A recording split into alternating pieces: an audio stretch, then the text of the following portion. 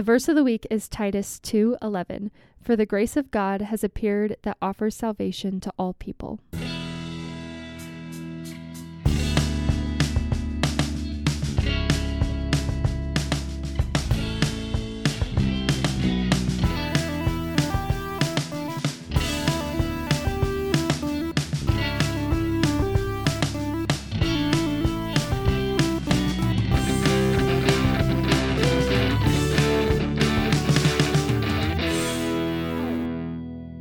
Welcome back to the Blue High Pod, everybody. Taylor, how's it going? I'm good. How are you, Hannah? Good. We're mixing it up. I'm saying I know. I needed a break from welcoming everybody back, so I gave you the reins. You've done it for 17 episodes so far. I'm excited because this week we have an author on the podcast, which I don't think we've had that yet. I'm sorry if any of our prior guests have written a book and I don't know about that. I think just Britt. Yeah, he's our dean of students. Yeah, and he's written 2 books. 2 books. Not just one. Yeah, that's so cool. Yeah. I've always kind of wanted to be an author. Me too. Actually, we both really love to read. Yes. That's kind of one of our main topics of conversation in our friendship. Yeah. But yeah, I've always wanted to be an author because I was like a huge, like very avid reader from a very young age, and I've always loved writing too. So yeah, I just think it would be so much fun. What kind of book would you write if you were to write a book? Oh, it's such a good question. I definitely novels. Like that's what I read, fiction novels. I'm not a nonfiction person, really. Just it has to be something that really interests me. So definitely novels. I've like really enjoyed historical fiction recently. So I would love to write a book in the style of like Daisy Jones and the Six. Yeah. If you've seen, there's an Amazon Prime series based on the book Daisy Jones and the Six. But it's about like a band in the 60s and 70s. A fictional band, but like definitely seems like it could be real. Yeah. Or like Malibu Rising. Yeah. Like that. I read both those books and I was like, this is amazing. Like I've never read anything like this. So I think something like that for sure. What about you? That's so cool. I used to think novel, but for a long time, so me and Matt, we hiked, it's called the John Muir Trail. It's like a 200 plus mile long trail. And ever since then I was like, I want to write a book about this. Like I want to write a book about the experience of the trail. Cool. It's like a book like Wild. I liked that book. I thought it was good. Like so much of it's like her hiking, but then it like talks about her backstory. Yeah. And I don't have like a cool story. Like I don't know if I'd call it cool. I don't have a past like she has, so I don't really know what I would like use as like filler stuff for that. But yeah, just I had never done anything like that before, so I think I'd write like a hiking book. That's so you. Really specific. I love that. No, that's so cool. Or kind of like a, I don't know, an Eat, Pray, Love, but not an Eat, Pray, Love. Yeah. Yes. Again, not the same like backstory, but kind of that, like the travel type stuff. Oh, that would be really cool. Fun. Okay, so like Hannah said, we have Britt Gusmus on this week, but we want to give you a couple announcements before we dive into the episode. Our winter sports season's in full swing, so make sure to check the athletics page on our website for upcoming games and matches. The first episode of season 2 of the Lou High Pod will air on January 15th. And then we're still accepting questions for our Q&A episode. That'll be airing next week. So please submit questions. Hannah and I would love to answer your questions. You can send those to podcast@lhsparker.org. This week's guest is Lou High's Dean of Students, Britt Gusmus. We had the opportunity to talk a lot about his ministry, encouraging the next generation of young men. I'll let him introduce himself more. We hope you enjoy. Welcome to the Lou High Pod, Britt. Thank you so much for being here. Ladies, thanks so much for having me. It's a pleasure to be here. Yeah, we're so excited to talk to you about your role here. This is only your second year at Lou High? Only year 2, yes. So will you kind of describe what your role is, and then kind of what your everyday looks like here at Lou High? Yes, ma'am, I will. So, Dean of Students, I look at my job in three different realms, really. Standing in the gap. So we, in our prayer lives, and there are times where we need to stand in the gap for others, whether it's parents and children, whether it's teachers and administrators, whoever it is, our office or my role specifically, I feel like I am there to make sure that things hold together. And then after that we bring unity. And then most importantly, if I can, is to bring clarity for young men and women, young men specifically on a day-to-day basis, because as we know, the enemy wants to distort and discourage and make things not clear. And amongst creating that clarity, hopefully I'm loving, I'm encouraging, and helping kids understand, especially young boys, that there is a way that you can own your space and that you don't have to point the finger, because I was taught long ago, when I point the finger at somebody, there are 3 pointing back at me. Yeah. And so we young boys especially like to create a little bit of non-clarity or a little bit of distortion because they don't take ownership in what they do in their lives. So I really believe that my role here is not only to help young men grow as Christian young men and understand what the good news of the gospel is and how good God is, but also trying to create as much unity as possible in every area of this building. And high schoolers want to know like the why behind things too. So the fact that a main part of your role is to bring understanding and clarity, like you said, like the fact that you're here to partner with students and bring that so they're ready to go when they graduate is like so cool to me. No, I appreciate that. Yeah. And that's what it is. Students, I do believe, have to understand that, hey, we're not here to just have this trickle down to you. We are here to partner with you as well. And one of my main strengths as a person, what God's developed in me and what I've developed over my lifetime, is the ability to connect. So I feel like I'm actually a dominant connector. And I think that helps students in a, like you said, Taylor, a pivotal time in their lives where they want to know their why, and they're bombarded, whether it's by social pressures, by pressures to get into the college they want to get into or get a scholarship or whatever that is. It's okay, how can I show you that you're enough? First and foremost, the boys need that so much, and I think we'll actually get to that here in a little bit. But how can I honor you in a space where maybe you don't feel that way? Because just like we said, with all the pressures and not having a total developed sense of maturity, emotionally, spiritually, mentally, physically, they can wear the weight of the world. And so if I, by standing in the gap for them, can hold a little bit of that weight, that helps. Yeah. So one of my favorite characteristics about you is you are a coach at heart, and I think that like coincides with your role so well, because you are here to encourage students, encourage our young men, and you kind of bring in that coaching aspect. Like they very much go hand in hand, which I think is really awesome. Well, I appreciate that, and it's part of who I am. And I thought I was going to be something else, a salesman, or and I was going to coach and do these things, and God so gently nudged me back into the space where, no, I need you to be there. I need you to be impacting young men's lives on the field and in the classroom. And so that really kick-started this whole focus for me and this call. And I know that in the Lutheran tradition, we talk a lot about the call on educators' lives and to be ministers. And that's one of the most amazing things I find about the Lutheran tradition, that it's an actual call, because I've always felt that way. I mean, when God continued to nudge me, it's like, no, Brett, I'm calling you here. I just keep thinking about Ephesians 4 of like Jesus calls our church leaders and coaches and teachers and all these people, and then when he calls them, he equips them to be gifts to the people around us in our community. And then Paul goes on to talk about how like unity and maturity, they go hand in hand. Like we are to grow in unity together, and we can't grow in maturity if we're not in Christian community. And I just feel like you are such a great example of all of those things from Ephesians 4 of you've been called, you've been gifted, now you're a gift to us, and you can help these boys grow in maturity. And while you're doing that, it's all about building unity within our school. And I think that's so just a cool example of Christian community and what the Lord is doing here. I think that's awesome. Hannah, thank you so much. I couldn't agree more. I think that just affirms through Scripture, what God is doing and what He's doing through one man and through many men and women throughout our school and throughout the world. And really, if there's anything apart from me feeling like He's given me that glory of His to hold and to help build community, like you said, is that young men can step in and see the opportunities through Christian community that that life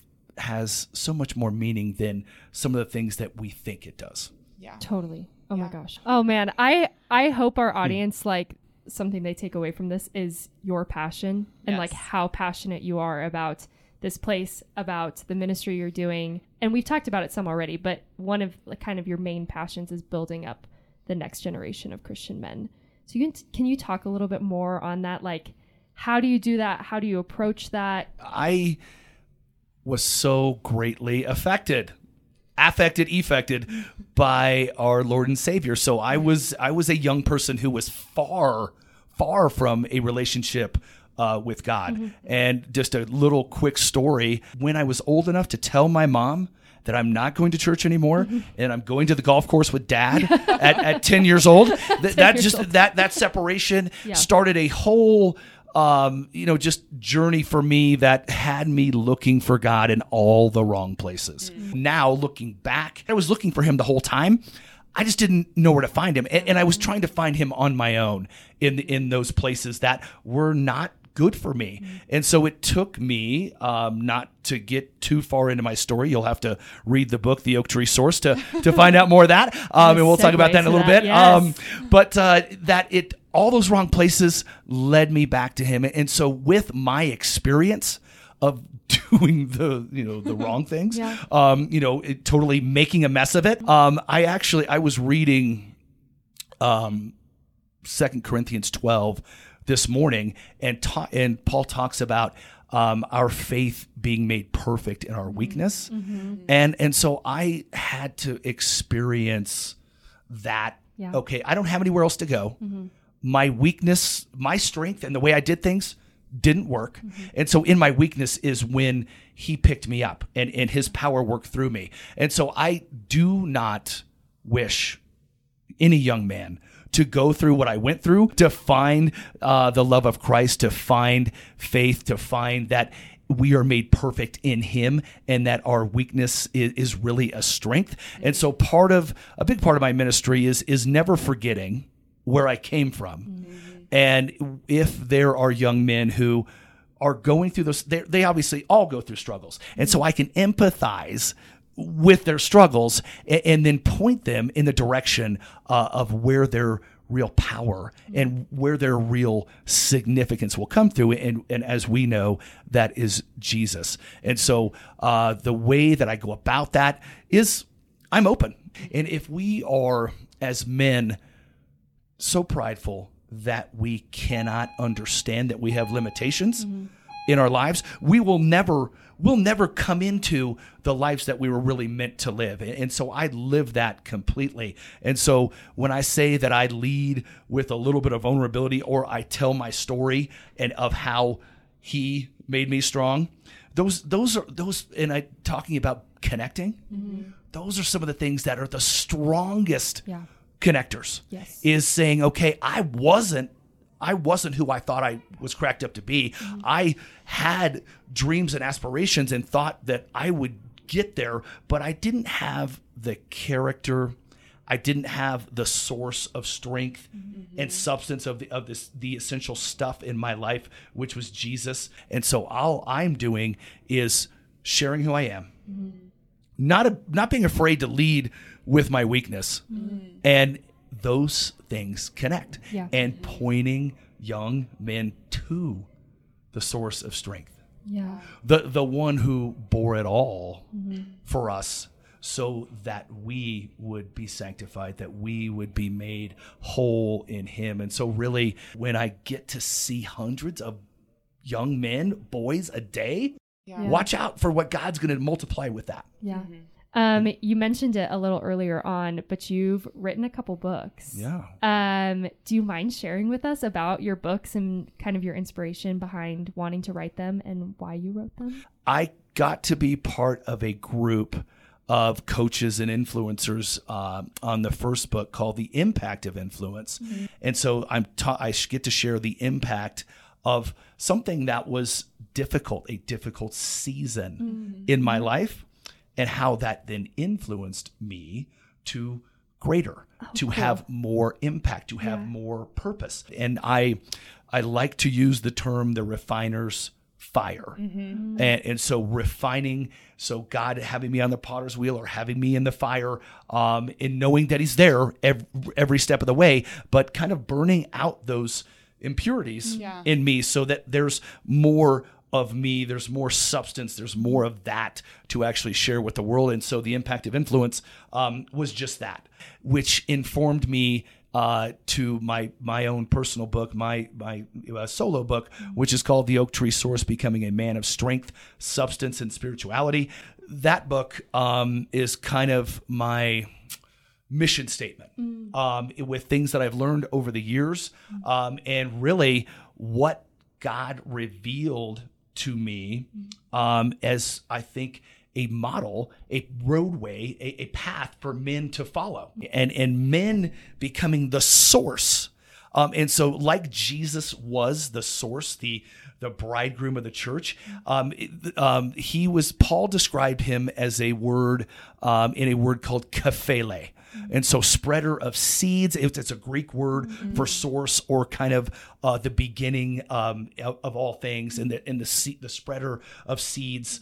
What God revealed to me is, if men become the source, the foundation of their families, in service, in provision, in all these different ways, obviously being the breadwinner is a huge part of that, but there's more that I think Jesus wants to show us in that providership. And so becoming the source, the starting point for their families, for their classrooms, for their businesses. And so part of being a source is, so if you're a trusted source of information, or a trusted source of whatever it is your expertise is, that means that you have done some work there, or you're available, you're an actual expert. And so it does take some work for men to be a source. And so in 2018, as I was writing the book and ideas were still forming, a very good friend of mine who lives in New Orleans, he says, "Britt, I got to show you something." And so there is a oak tree called the Tree of Life that was planted in 1740. Oh my goodness. Wow. This oak tree, guys, the roots are obviously immovable. Right. The branches and how big it is and how far it's spread. Well, I'm like, okay, this is it. Yeah. This is it. If men can be rooted in the source of all life and become that source for their families, their everyday lives, they are going to grow strong, immovable roots in our Lord and Savior. And then that is going to multiply their influence. That's going to multiply who they are in this world. And so that was really the inspiration for the book, and how I have become that and am becoming that. And so I felt like it was a message that men needed to hear desperately. And so that's why I wrote the book. And like I said, it's really my mission statement. And so it's been an awesome journey, and continuing to look for opportunities where I can get the message out, because I believe that so many men and young men need to hear it. So yeah, it's been a great journey with both of those books so far, and I hope that it leads to impact. And I have gotten great testimonies where guys that I knew from way back when, they're like, "Britt, man, the book was amazing. And it really spoke to me." And really, that's what I hope too, is the relatability. Yeah. That they can relate. Yeah. That can relate. Yeah. And that there is an answer. Yes. Yeah. There is an answer. And so it's, the message is out there. It's changing lives. And, but for his grace, I go. Yeah.